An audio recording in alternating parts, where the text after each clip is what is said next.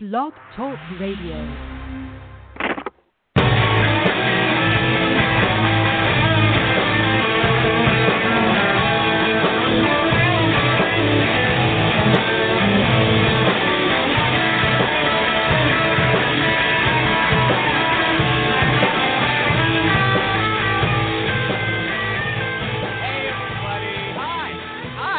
It's Recruiting Animal here on October 5, 2016, 2016.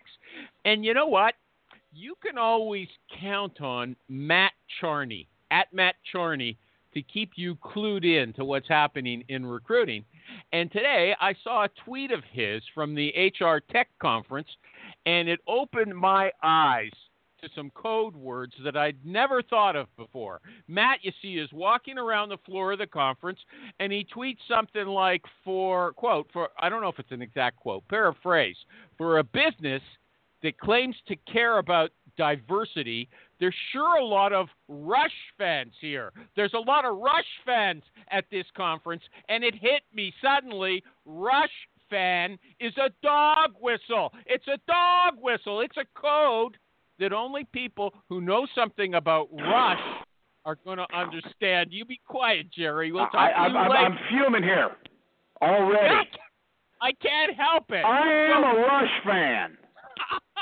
I grew up 2 miles away from Geddy Lee's house, and I'm Geddy. not. Man, he was the best.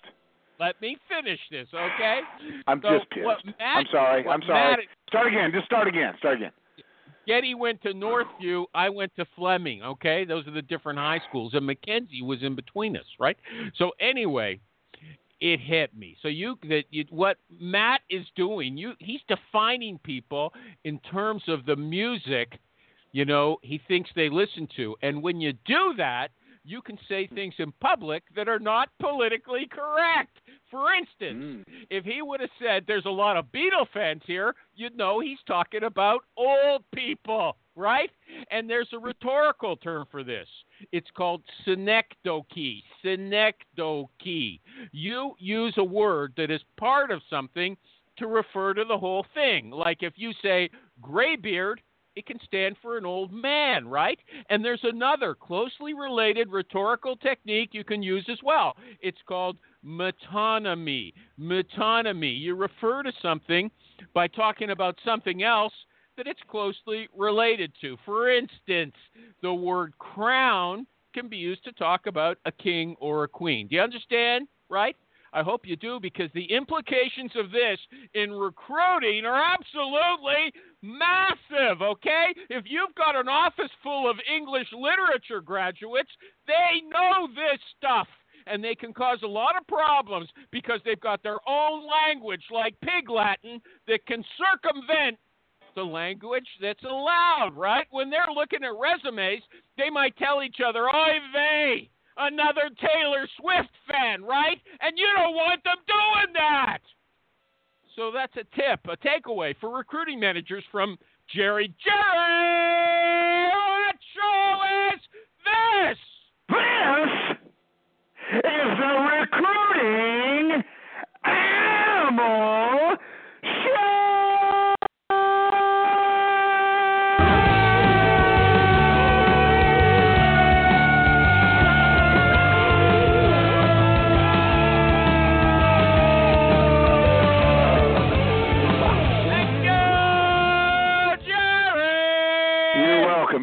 You're welcome. What happened to you? That stunk, okay? Where's my check? Yeah. That's all I got to say. We don't need to air this dirty laundry here. But I'm saying there's a way to get it better again.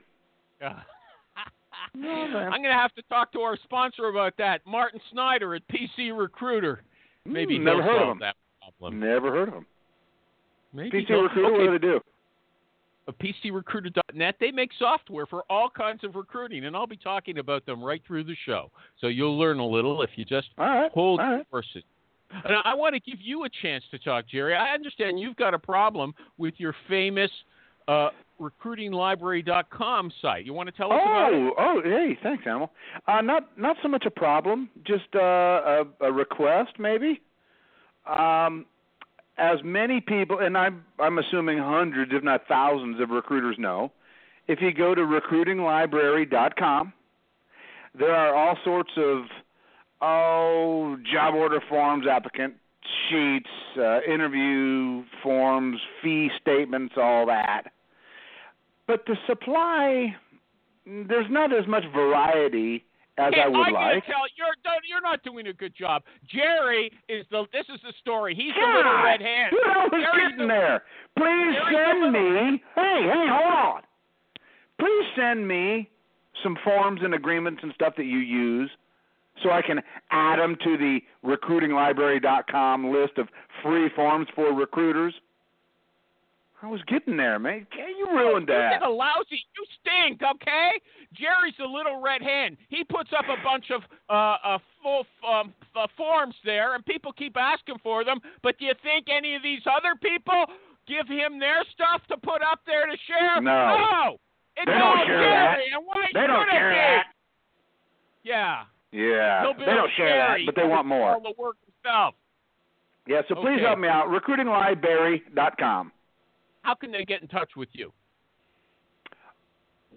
Call you. Jerry, okay, just call the show and talk to him just here. Call the Let's show. get to the guest. Let's get to the guest. Andrew Gadomski. Are you here? I am here. Good afternoon, gentlemen. Congratulations, Andrew. Gadomski. Okay, I bet you, Jerry, he likes, what's that dance that polkas. Yeah, another polka fan here, okay? There we go. Okay. What makes you say that? Matt Charney made me say it, okay? Matt Charney made me. All right. Okay. Now, elevator speech. Give us yours, and it better be good. It better be good, or what's going to happen? You're going to throw me down the elevator shaft? I'll interrupt you if it's no good. That's what the threat is. I can do your elevator speech in a second. Yeah. So I run a data analytics business that specializes in analyzing recruiting. We work with large-scale businesses that staff all over the world, and we look at their costs and how their recruiters do their activity using the systems that they have. And we tell them how to do things better, faster, cheaper. Now you're getting verbose. And look, I tend to think of you as a very good speaker. You don't sound excited today. Pep it up a little, okay? I'm excited. Do not fail me. I'm here. Yeah, you're here, but are you mentally here or spiritually here? That's the important thing. Okay, here's a question for you. I'm just getting right into this. No songs about New Jersey, nothing like that. I want to know from you, Andrew Gadomski, is company purpose a factor in recruiting? Because, I see articles about it all the time, and I just think it's baloney. But you posted on my Facebook group, you said recruiters have a choice. They can use their skills to find programmers who make some damn app, or they can recruit the talent that makes our world better. Our team designed recruiting for the largest producer of vaccines globally. That recruiting group, blah, blah, blah, how great it is. They protect people from disease. What's up with that? That sounds like crap to me. Go ahead. No, that's not crap. People got to have purpose. And, people get up for all kinds of reasons every day. They get up for their kids. They get up for themselves. They get up for to do great work. And when you meet a recruiter who finds a sense of purpose in what they do, you can hear it in their voice. You can hear it as they talk about their company, and they're authentic. And that's what's important. If a recruiter thinks that there's a really good sense of purpose for a company, they're going to get better talent to come to that company because they're going to be able to know whether or not that person also has that same purpose. And so I think a company's purpose has a lot to play in recruiting, and it can really shape how a recruiter sells. Okay, hold on a second. Wait a second. Don't bottle caps play a strategic role in the world, helping lots of people? Don't those tin cans that beer come in, don't they make a big difference in the world? Don't they help people? I want to know from the other people who are calling into this show, has anyone ever recruited someone for a company by telling them that the company, has some idealistic function in the world? Well, Animal, I think what he's saying is I don't know if this is an animal bad word or not, but it's company culture, and whether that person can fit into the company's culture or not. Oh, he's saying a little more than that, Kathy Manis, the famous Kathy Manis. He's saying they're doing something that helps the world, and people want to work for the good people want to work for companies that help the world. Come on, Jerry, do you believe that? No, I'm still listening, and I'm actually reading Andrew's LinkedIn profile. Okay, I'm trying to put a background with the voice here. Yeah. Anybody else want to comment, or was it just going to be like a fight between me and Andrew and I'm surprised nobody? Jerry didn't say people just want a paycheck. Yeah, they want a paycheck. That's what they want. Okay. They mostly do. Yeah. And sounds like something I would say, Maureen. How did you know that? Right, and I'm not talking about. Yeah, I'm not saying that people don't want a paycheck. Sure, they do.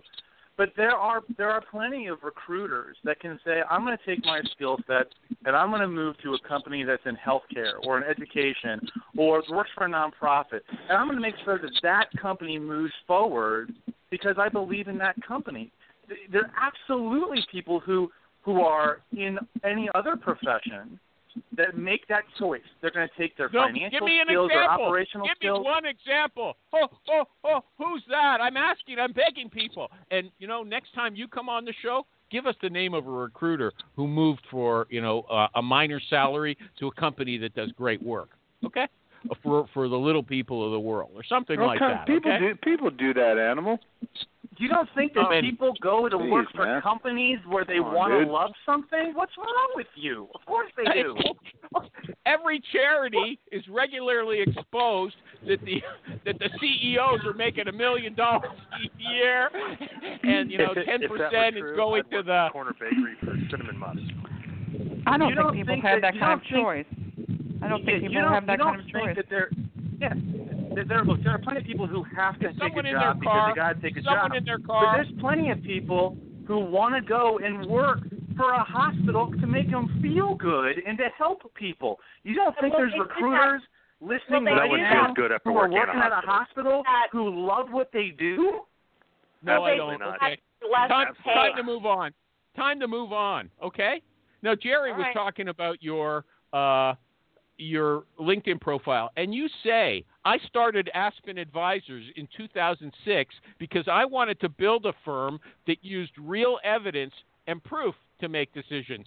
People didn't appreciate my vision right away. Why use proof and data and logic to make decisions about staffing instead of hunches and guesswork, okay? So you describe the talent acquisition leaders as idiots, really. I like you got the best LinkedIn summary I've ever read. It's funny, and it's true. You said, I wanted to work with business leaders who would check their ego at the door and improve recruiting without excuses. And you say you had to starve a while before you could get customers like that, right? Absolutely. And by the way, I got to give credit to Steve Levy for challenging me to have a LinkedIn profile like that. It was actually, he and I had a conversation. I changed it right after I talked to Steve and said, you know what? I'm going to tell everybody exactly what happened. Yeah. Okay. So there is a typo in there, though, so I'd take another peek at it, Andrew. Yeah, there are. There's some typos in there, homie. Yeah, there's quite a few. I got you. Thank you. No problem. Doesn't look very professional. Okay. It's general assistant manager. It's to the manager. Yeah, the content is good. So you're saying what we always say, that the hiring managers are dummies, right? Oh, I didn't say hiring managers are dummies. I just think people need to check their ego and listen more. Give us an example. No. Andrew, don't back away from what you wrote. You said, why use proof and data and evidence and logic instead of, like, astrology to make decisions? Why did you say that? Oh, that's different. You didn't ask me that. But, no, because what ends up happening is people, it's not their fault. But you're moving so fast, you don't stop and take a look at all the evidence around you to come up with why is this happening. And for years it's been hard. We got all this data caught up in an ATS that's either great or crappy, but you don't want to pull it out. Okay, we're just saying slow down, take a look at the evidence that you got, and then make decisions based on that. Don't just give us one example like this. Give us one One example. Great example. For years, people have been talking about, stuff like quality of hire, right, and how good people are. Meanwhile, no one looks at performance reviews. Nobody asks the questions. No one looks at no one even looks at something as simple as, are our customer service associates good? I say, can I get a copy of the customer service satisfaction surveys you send out? And recruiting looks at me like I'm crazy. And I'm like, why don't you find out if they're doing well? What do your customers say? Oh, they're doing great? Well, I guess they're doing okay. But you think they're bad performers. Why? Look at the data that you got. Look at the evidence that you got. It's right there. Make decisions based on that. I don't know. Gary, do you know Maureen, do you know what he's talking about? I don't. No, okay? but... No, you're boring us, okay? Oh, my God. He's talking about what they've got in their database, which is powerful, but he's right. But they don't look at it. It's too much work. Example. It wasn't a recruiting example. He's talking about evaluating Maureen didn't even hear a word you said, Andrew. Yeah. No, if you go ahead, Maureen, if I got to recruit more customer service people, and the value, and what people are saying is, we have bad customer service people. We need to get more of them. We need to get better ones. I say, great. I understand that problem. Can I take a look at the satisfaction surveys that your actual customers fill out that tell us how your customer service is doing? And they look at me like I'm crazy. And I say, guys, your net promoter score is off the chart with this group. What are you talking about? And they're like, oh, we don't like how they engage. And I'm like, okay, now we're getting to the right situation. You don't like how they work together. It's not like you don't like the talent. They're performing great. That's what I'm saying. Listen to the evidence. Look for it. Then solve that problem. Don't just say, I think it's wrong. Find out what's wrong. Yeah, it's beyond me. Okay, you also say I started Aspen Advisors in 2006 because I thought too many recruiting departments. This is hard, isn't it, Michael? Listen, they're wasting their money and time on tools they don't understand, and they're buying training that was only taught once, I guess, because it's no good, and using vendors who couldn't find water if they fell out of a boat, let alone candidates. That's rough talk. Come on. It's true. What does that mean? It's true. Dude, look, you're either going to get on board and I know that I'm preaching to the choir on this call. Everything that you just said that I wrote, happens in the market. Mm-hmm. Okay? Yeah, and I'm glad it does.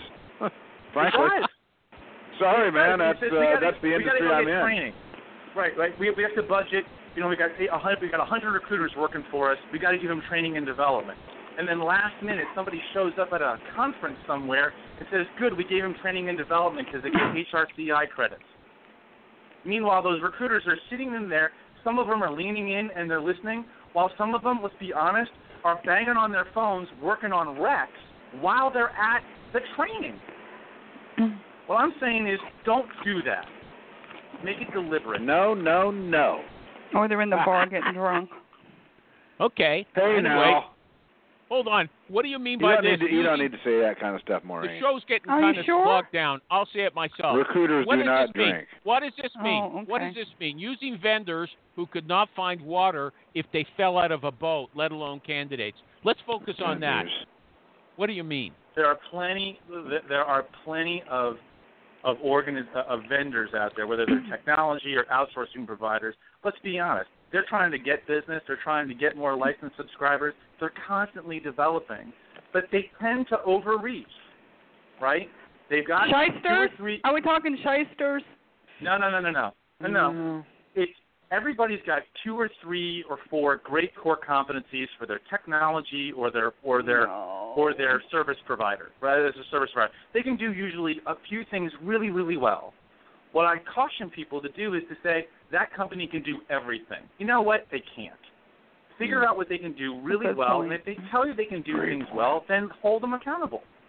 Okay, well, hold on. I was going to ask you about your own business development techniques. Here's what you say. I finally faked out a killer brochure and landed my first 2 deals by way of over-promising. Wait a minute, Animal. I think I see where you're going with this, and I don't like it. I don't like it. Why not? Okay. You're saying that he just said that that's exactly what he did.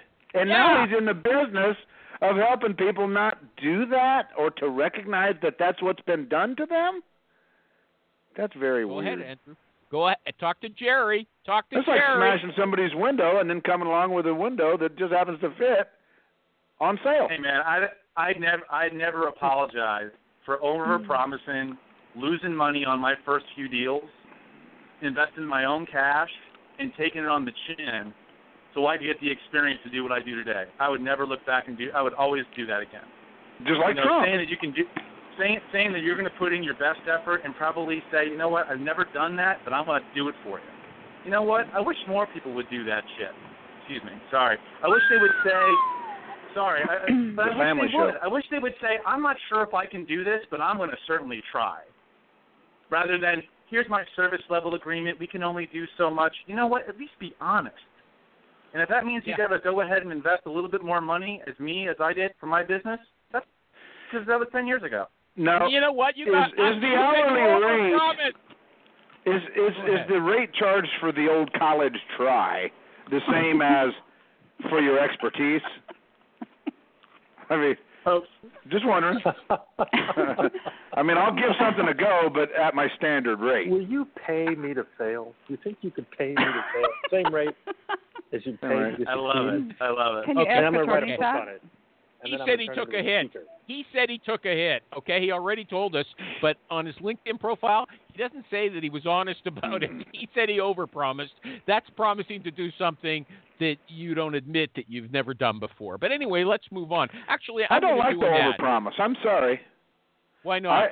I like to have my customers expecting me to absolutely do what I say I'm going to do. Because it's only within that range or realm that I can commit and expect them to do what they said they're going to do. So I don't want to just play pin the tail on the donkey with maybe I can do this, maybe I can't. I don't like overpromising. Yeah, I'm okay with overpromising and delivering. Okay.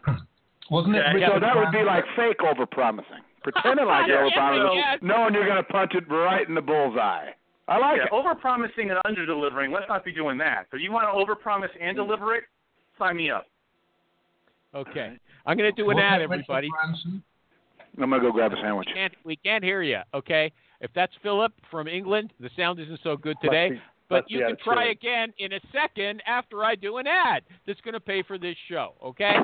Anyway, hey, everybody, you know, if you listen to this show, that our sponsor is PC Recruiter.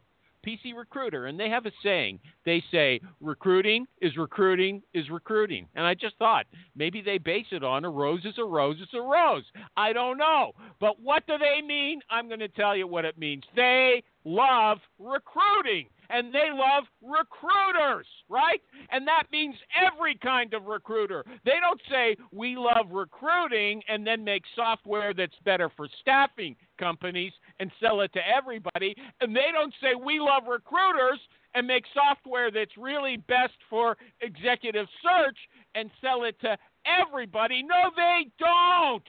They say, we love everybody, and they make software for all kinds of recruiting, and they mean it. Yes, they do. So check them out, please, at PCRecruiter.net. PCRecruiter.net. Tell them Jerry sent you. Do they have a theme song, by the way? Maybe you should write one. Nah, okay? I'm just thinking. Just throwing that out there. Theme song. Does anybody have a question for the great Andrew Gadomski? And I have a lot of respect for Andrew. He's one of the most articulate people I know, even if we're giving him a hard time today. Anybody got a question for him before I go on? 10, 9, 8. I do. Yes, I do. Go ahead. Andrew, in this world of service that you provide, how is the competition? I see other people that I suspect do the same thing as you. Maybe I'm So Sarah Brennan, some of those people. Do you run into those folks, or is it such a wide open world of helping these companies recognize where they're losing money with HR that it's just a huge ocean and you never see anybody? No, I mean we see people who there's clearly consultants, right?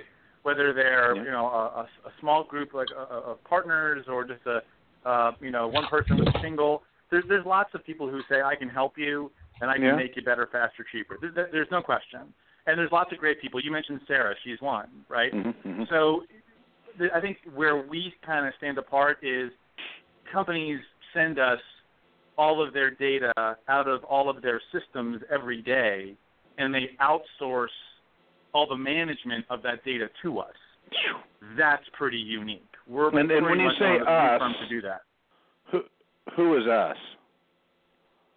Well, myself and my team. I have a team of people. I have employees. Okay. Yeah, cool. That was a trick question. He was trying to nail you, okay? He wanted you to say us is just me, but I knew better, okay? No, I didn't.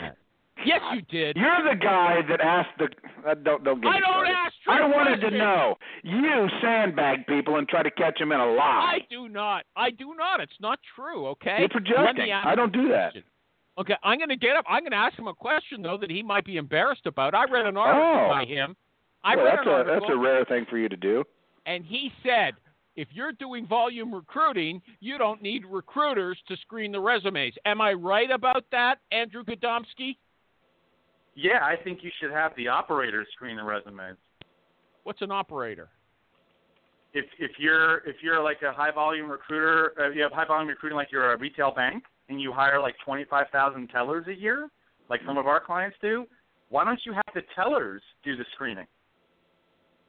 Well, how are they going to do their regular job? And in fact, you say in the article, you pay them. Brilliant. You pay them. They're usually hourly employees. You can pay them overtime or you pay them bonuses. You just tell them to do it, man. It's their job. Do you think qualifying resumes is that easy, or are your jobs that easy to fill? No, on high volume jobs, I think that recruiters should be focused on these are the people who likely we need to hire, those types of things, and keep their work high integrity, high value. But when it comes to high volume work, yeah. But you could easily have other people screen those resumes. You're losing the audience animal. Hold on, I'm not. Kathy, do you have something important to say? Because I've got something. So why not, for every resume, if you're hiring engineers, why not have the engineering team look at them first? Could you do that? Yeah. No way. I mean, you're saying our jobs basically can be replaced by anybody if they're what? An engineer knows what an engineering resume ought to be. I wouldn't have an engineer screening nurse resumes. No, but I don't necessarily agree with that, Jerry. I don't think that everybody knows how to read a resume. I mean, that's an art in itself. You guys may disagree, but Andrew, so the you screening, answer that. the screening that I think maybe you're quoting is we had companies actually listen to phone interviews, and people would ask, so you'd have someone do like a 5-question. They'd do a recording, and people would say, "Here's my answers to these 5 questions," and the people who listened to the responses were not recruiters. They were actually people who do the job. Okay, so she said they're not qualified to screen candidates. True or not? Do they know all the legal, questions they can ask and not ask? And, Here comes Kathy with somebody's going to get sued. Well, Come on, Kathy. Okay. You don't need to worry about that stuff all the time. What, Kathy? Do you really? You know what, Kathy? They don't make up the questions. They just listen to the answers. Am I right about that, Andrew? Is that the quick answer to that? Okay, fine. That's right. Moving on. Andrew was supposed to be at the HR Tech Conference, but he's got a personal issue that prevented him from going. But I'm going to ask him a question based on some of the sessions I see listed there. One of them essentially says that recruiting technology is not helping recruiting. Here's the promo. Despite significant investments in recruiting technologies, organizations still report that hiring has never been more difficult, with the average time to fill an open position reaching historic levels. What's the story there, Andrew? Well, by the way, I love when people say stuff like historic levels and they don't put a number. So, so historic levels could be like one day more than it was 5 years ago. But that being said, I think what we've got here is maybe we got a lot more movement in the market. People are moving from one job to another a lot more frequently than they were. We have a lot more employers than we did, and it's more socially acceptable to go from one company to another every couple of years, every 18 months, or our businesses are moving people faster through the ranks.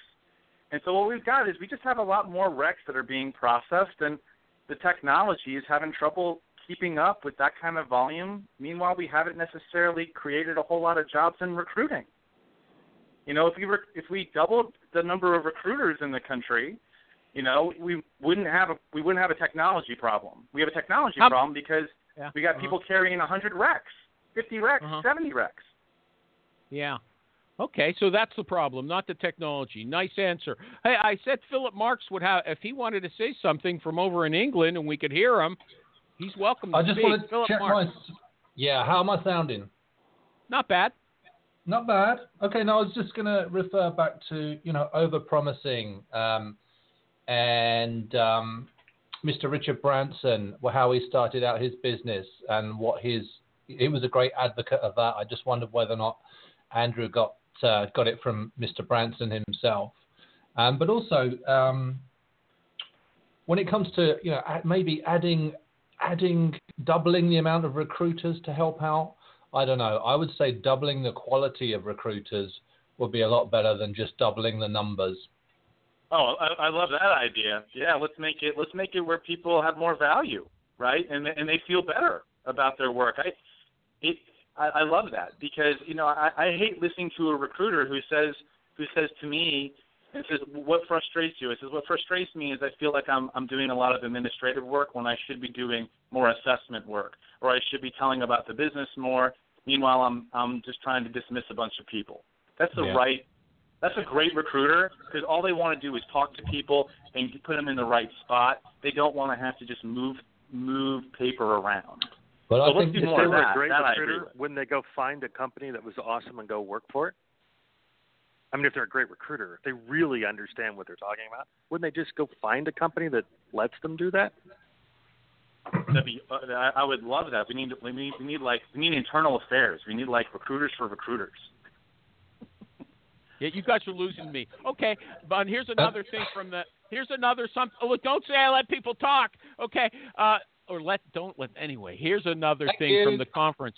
You're welcome. Chat-based messaging. Chat-based messaging in a professional setting has exploded in popularity in recent years. But what you may not know is this technology has already changed the way HR and recruiting organizations engage and interact with talent. And KPMG is on the leading edge of this trend. Chat-based messaging for recruiting. What are we talking about? Snapchat, what's that about? You were going to go there. You're an expert in recruiting software. Tell us. I mean, this is just two-way. This is just a two-way communication venue, right? It's replacing what we used to do on the phone a bit, but make it much more convenient. And it's obviously all mobile-based. This would all die, by the way. If it wasn't for mobile, all the chat stuff would die. This is just about the fact that people don't have to pick up the phone and talk to you, and instead you can communicate quickly using any number of these tools, whether it's WhatsApp or Messenger or Snapchat, doesn't matter. It's just about convenience, and that's right. Whether it's KPMG or others, they're just using a tool to communicate with people in a way that they want to be communicated with. That's great. Hold on. Is this chat-based messaging just you go to their career site and the little box pops up in the lower right corner and says, hi, what do you want to talk about? Is that what it is? There's some of that, and that mirrors – there are companies that do that on their career site, right? But they also do that for, say, their support or for supporting their tech or supporting their customers. And so that makes a lot of sense for them because that's how they engage with the marketplace. I think in some cases people tend to throw up a chat bot like that, and to the candidates they're like, I don't engage with your company that way at all. Why am I now doing that here? That becomes a little odd. Okay. So it doesn't say, hi, I live 5 miles from your home. Do you want to go on a date? But it's pretty much the same, right? Well, there are automated tools like that they will. Yeah, okay, it was a joke. It was a joke. As you scroll down, as you scroll down a career page, it knows how far down you've gone, and then it's saying, okay, this person's interested. Let's ask them a question. That's automated, right? Okay. And then that might engage, and that might get routed to a recruiter or get routed to someone who's in a service center. That's coming up more, but we're just mirroring things that are done for consumers. Amazon's been doing that a long time. I mean, those we use those tools to buy stuff all the time. Yeah. Okay. But it's revolutionary in recruiting. That's what the promo says. You wrote an article. Does am I losing everybody? Jerry, Maureen, it's interesting. You're losing me. I'm keenly interested. Yeah. Okay. I was actually falling asleep. Distracted by Twitter. Twitter is very distracting. Yeah, okay. You should shut it off. You wrote an article, Andrew. You said that being watched improves recruiting. If you've got two managers or two people in the interview room, they're competing with each other essentially, and they have to perform better. And there's a much higher level of candidate experience because there's two people from the company watching each other. Is that true? Yeah. So, as we get data from companies where the candidates are giving us feedback on the interview process. Yeah. And what we found is that companies that tend to have two hiring managers sit with the candidate and have a discussion or an interview versus one, in those instances when they've enabled that, their candidate experience improves. And that's usually only because the interview is a little bit more formalized, it's a little bit more prepped, and the candidate feels that they're being assessed. That's the feedback that we've gotten from our surveys. And so if you get two, that doesn't mean that everybody should 3 then 4. Well, no. So where it starts to tail down is when it turns into a panel interview. So the number. It already sounds like a panel interview to me. It doesn't sound like it's anything new. Well, go ahead, Andrew. Andrew says there's a difference. So panel interviews do not have the same response. Why not? Panel interviews don't have the same response. The data says if your interview experiences with your hiring managers one-on-one are poor, one of the ways that you can improve it is by putting another hiring manager in the room and making sure that they're both well prepped and they formalize the process. And then what ends up happening is those two managers hold each other accountable. And then the interviewee feels, like they're being assessed and they have a better score on the candidate experience. That's what the data says. So is that more effective, or does that make the candidate feel better? This is just about candidate experience. It doesn't necessarily mean it's a better candidate or that typically the hiring managers are giving us feedback that say that their interview experience was better that way, but it's really inconclusive. It doesn't match up. The data is not strong enough for me to say that really well. I know at Deloitte, when you get to a certain point at the interview, you are given a panel interview. Almost everybody is. So that I guess maybe in my mind and in my world, Kathy, read my lips. Kathy, read my lips. He's saying this is not a panel interview, a two-person interview. He doesn't consider that a panel interview. And I understand that, but I'm pushing back on that a bit. Mm-hmm. Okay? And I think that it's great to have more than one person in the room interviewing. It obviously is going to give a better candidate experience. There's two people there that can ask questions about the company. But, it is a panel interview, and it's nothing new. Okay. Thank you. Thank you, Kathy Manis. We're just happy you're alive. Okay? Yes. Me too. Kathy wins. Okay. Now hold on a second We all there. win. Hold on, Andrew. There's a different, like, if you've got a structured interview process. Let's say there's 3 or 4 people involved in the interview process. Should they all ask the same questions, or should you divide the questions according to expertise? Because if they ask the same questions, then you can compare all your notes against, the same thing. Do you think so-and-so has a good knowledge of X, Y, Z? And, you got 4 people telling you, I asked this question, and blah, blah, blah. But if they only specialize in their own field, like likability or some kind of special technical knowledge, then at the end, you'll only have to trust one person's opinion. You won't have a wider range. Which do you think works best? So I think you need to use dimension. You need to have dimensions that you want to evaluate a candidate on, and then you separate. So like in a dimension would be like we have to have someone with good negotiating skills. Okay. Then what you might say is it's really important to have that. So let's ask 2 or 3 questions about negotiation. And so one person might get a question on, tell me about how you use multiple techniques in negotiating, right? And then that's the one question. And then another person might ask a question on, tell me about a time where you really had trouble negotiating with a customer. What did you do? So you might. So I don't believe you ask the exact same question. Not all the time. Sometimes it does make sense. But I actually like splitting up the dimension and say, let's ask 2 or 3 questions on negotiation. You ask A, you ask B, you ask C. And then what we're going to do is we're going to do a feedback session on how do we feel this person does with negotiation, because it's really important for this job. Andrew, hi, it's Phil here. I hope you're well. Just wanted to let you know, unfortunately, that Tim Van Bars has been called to Berlin to present. Wow.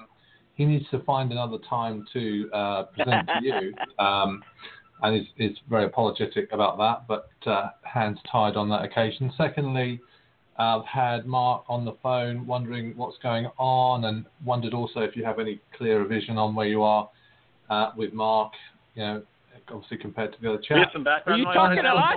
What's going on here? Paula and you. Now, that is wrecking your show. I muted him. Not That's what we do, but no, man, that was is somebody wrecking your playing their voicemail accidentally. No, he was leaving a voice message. Unbelievable. Okay, it sounded like he said.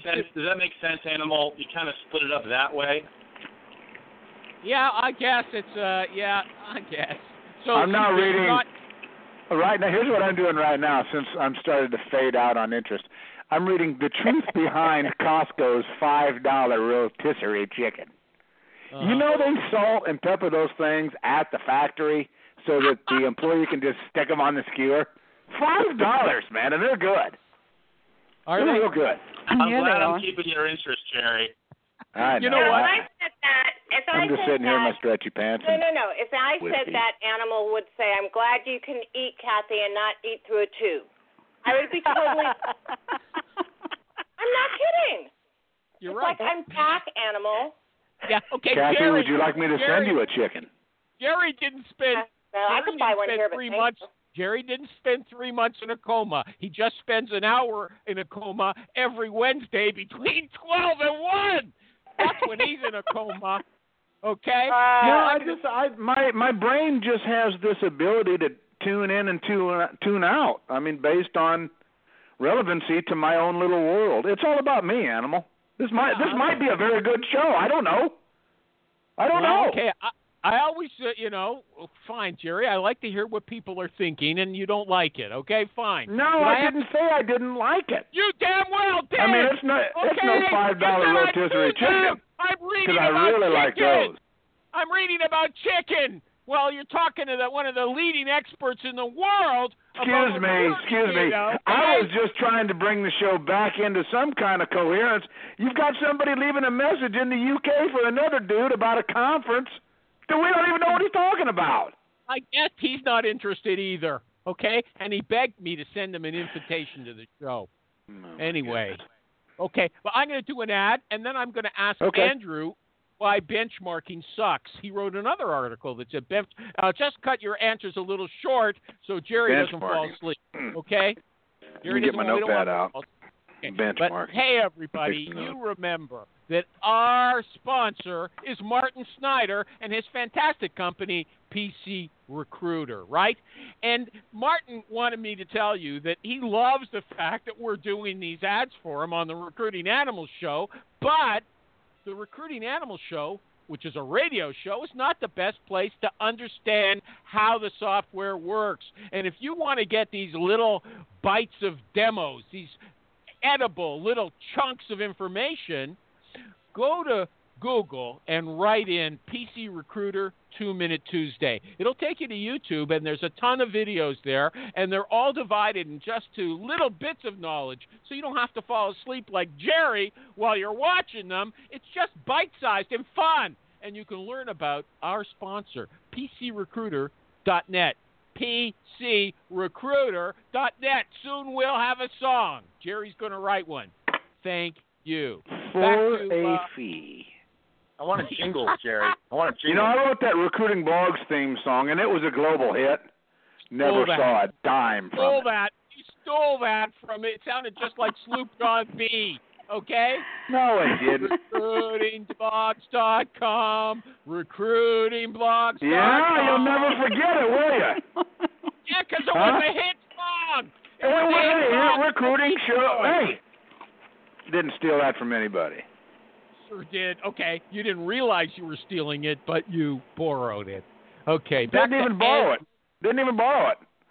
Nope, just came to mind out of nowhere. Yeah, okay. Yeah. Andrew, benchmarking sucks. You say we justify resources all the time that are valuable one day and useless the next. If I had a nickel for every time somebody thought a tool, a process, or a system was a silver bullet, I'd have a lot of nickels. You know what?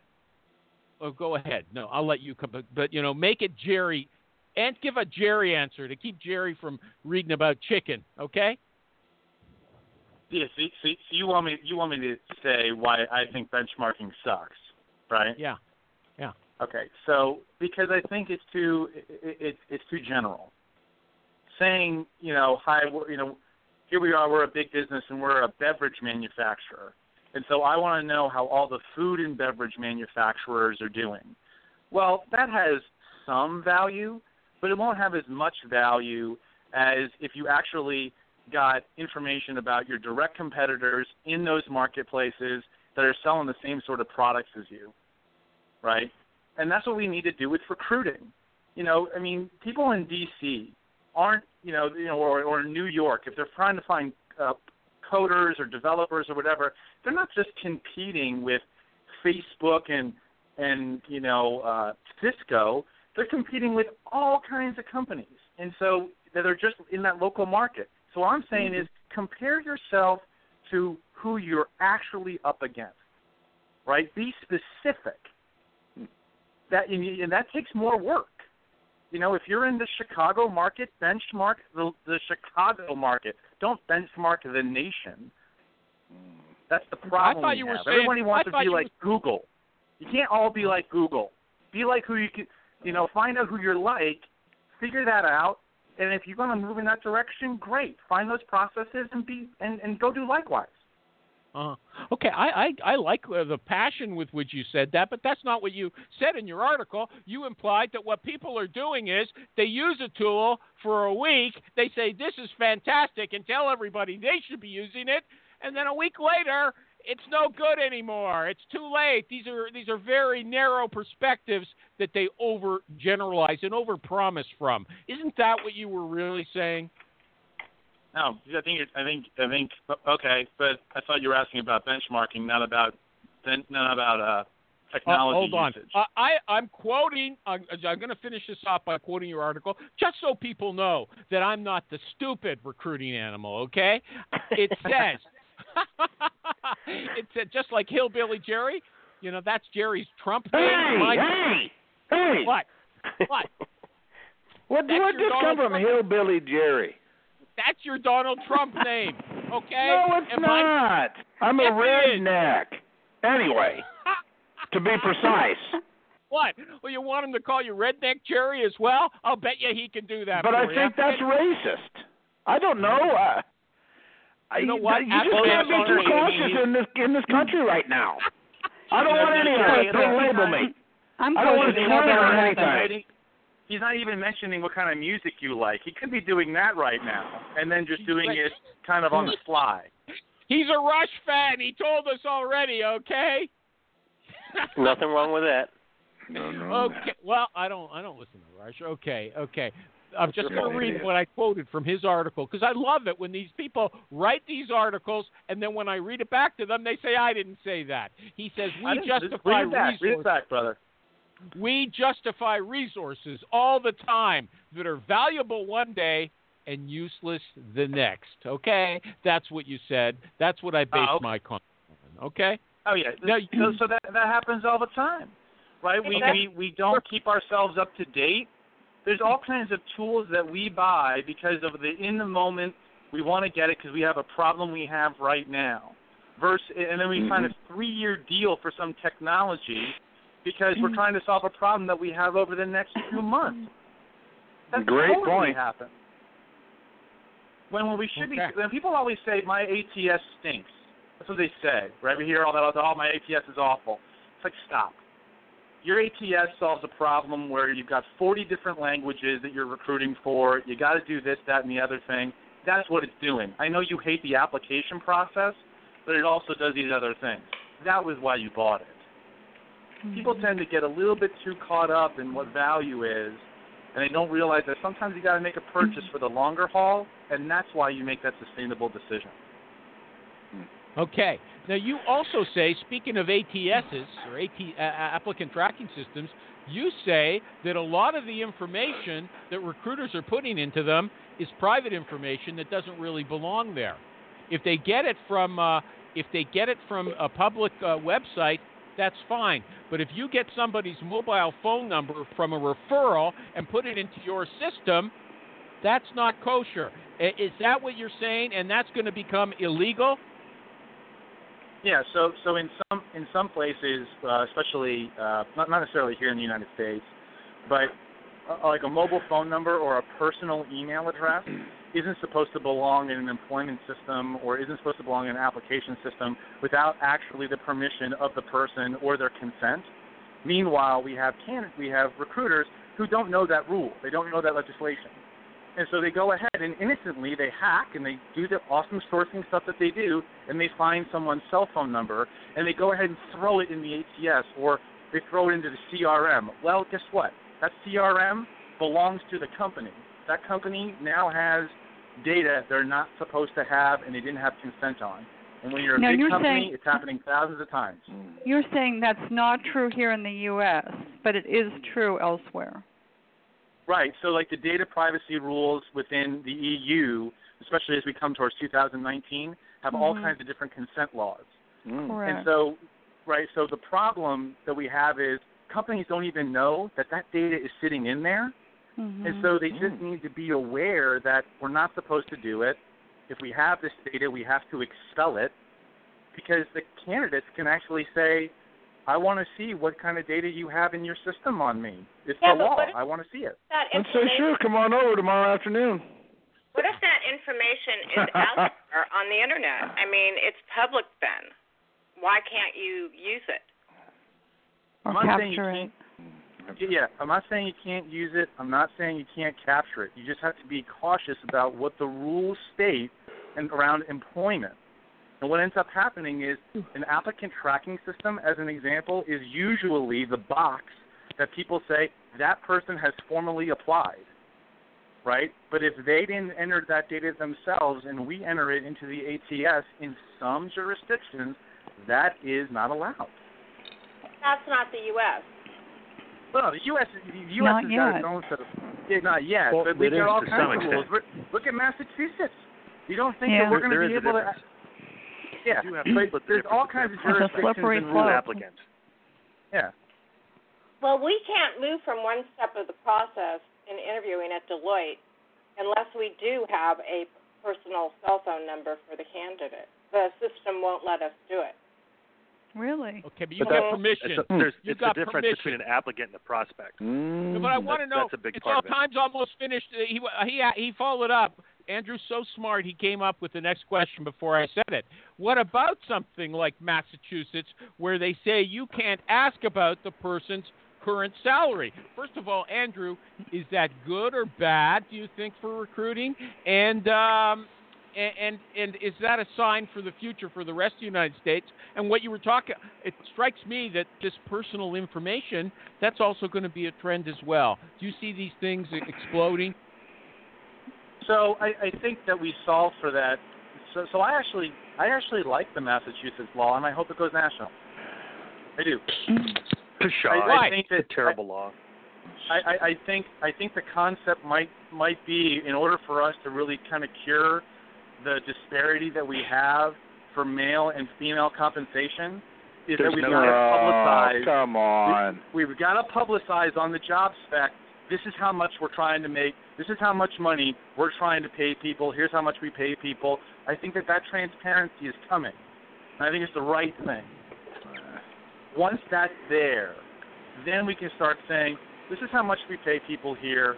This is how much, women get. This is how much men get. We've got parity. I think we should start suing companies that require college degrees because it's unfair to men. It's disparate impact. It sure is. Yeah. Okay. I mean, so I think it's a good thing. Okay. Okay. Just let me get you got 4 minutes. I just want to quick. Is the phone dead as a method of first contact? No. Kind of. No. You're trying to kill it? I want to hear from Andrew. He's got the data. No, I'm just recognizing reality, Maureen. Andrew. No. Yeah, right. No. That's about preference. If you know the preference, if you know how people communicate, if they like communicating on the phone, great. But it's a first contact. You don't know their preference. You don't know. It's a guess. Yeah, I mean, I don't think it's dead. I think it's just another venue. I think if you as soon as you start saying something is dead, now all of a sudden people don't use it anymore. That's crazy. Mm-hmm. Oh yeah. Okay. All the devices are the same. It's all on. Yeah. If I call someone on their mobile phone versus text them, you know what? Some people might pick up the phone. Some people might answer the text. I'm tired of pretending that we've got everybody's damn phone number, Maureen. We don't.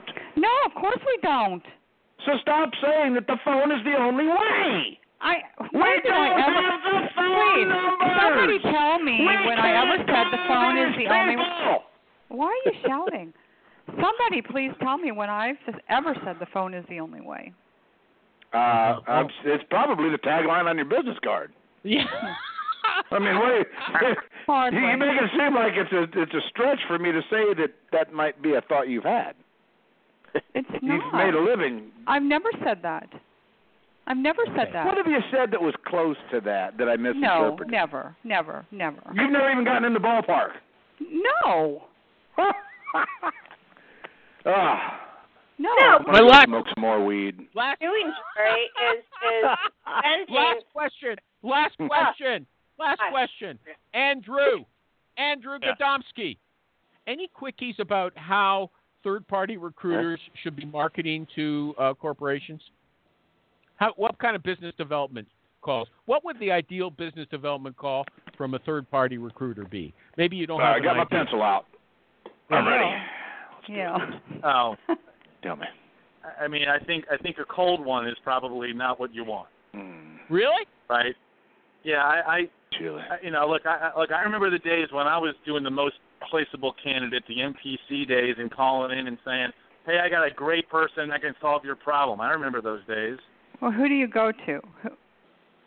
I mean, I'm a fan of being honest with somebody and just saying, "Look, I'd like to have a business conversation. Will you give me that time?" And we've got a lot of value. Now, if the recruiter's not comfortable in having that conversation, then figure out a way to make that conversation warm. But you got to get somebody engaged and say, "Yeah, I will listen to you." Right? Mm-hmm. No one wants to be forced. I think you got to just be honest and say, "I'd like to set up time and talk with you. Will you give me that business courtesy?" You have a great voice. You have a great delivery. That's a big part of it. Yeah. I don't know. I thought that was kind of vague, but I don't have any more time to press you on it. I'd surely like to, but you're going to have to come back again, okay? Of course. Yeah. Andrew Gadomski, thank you!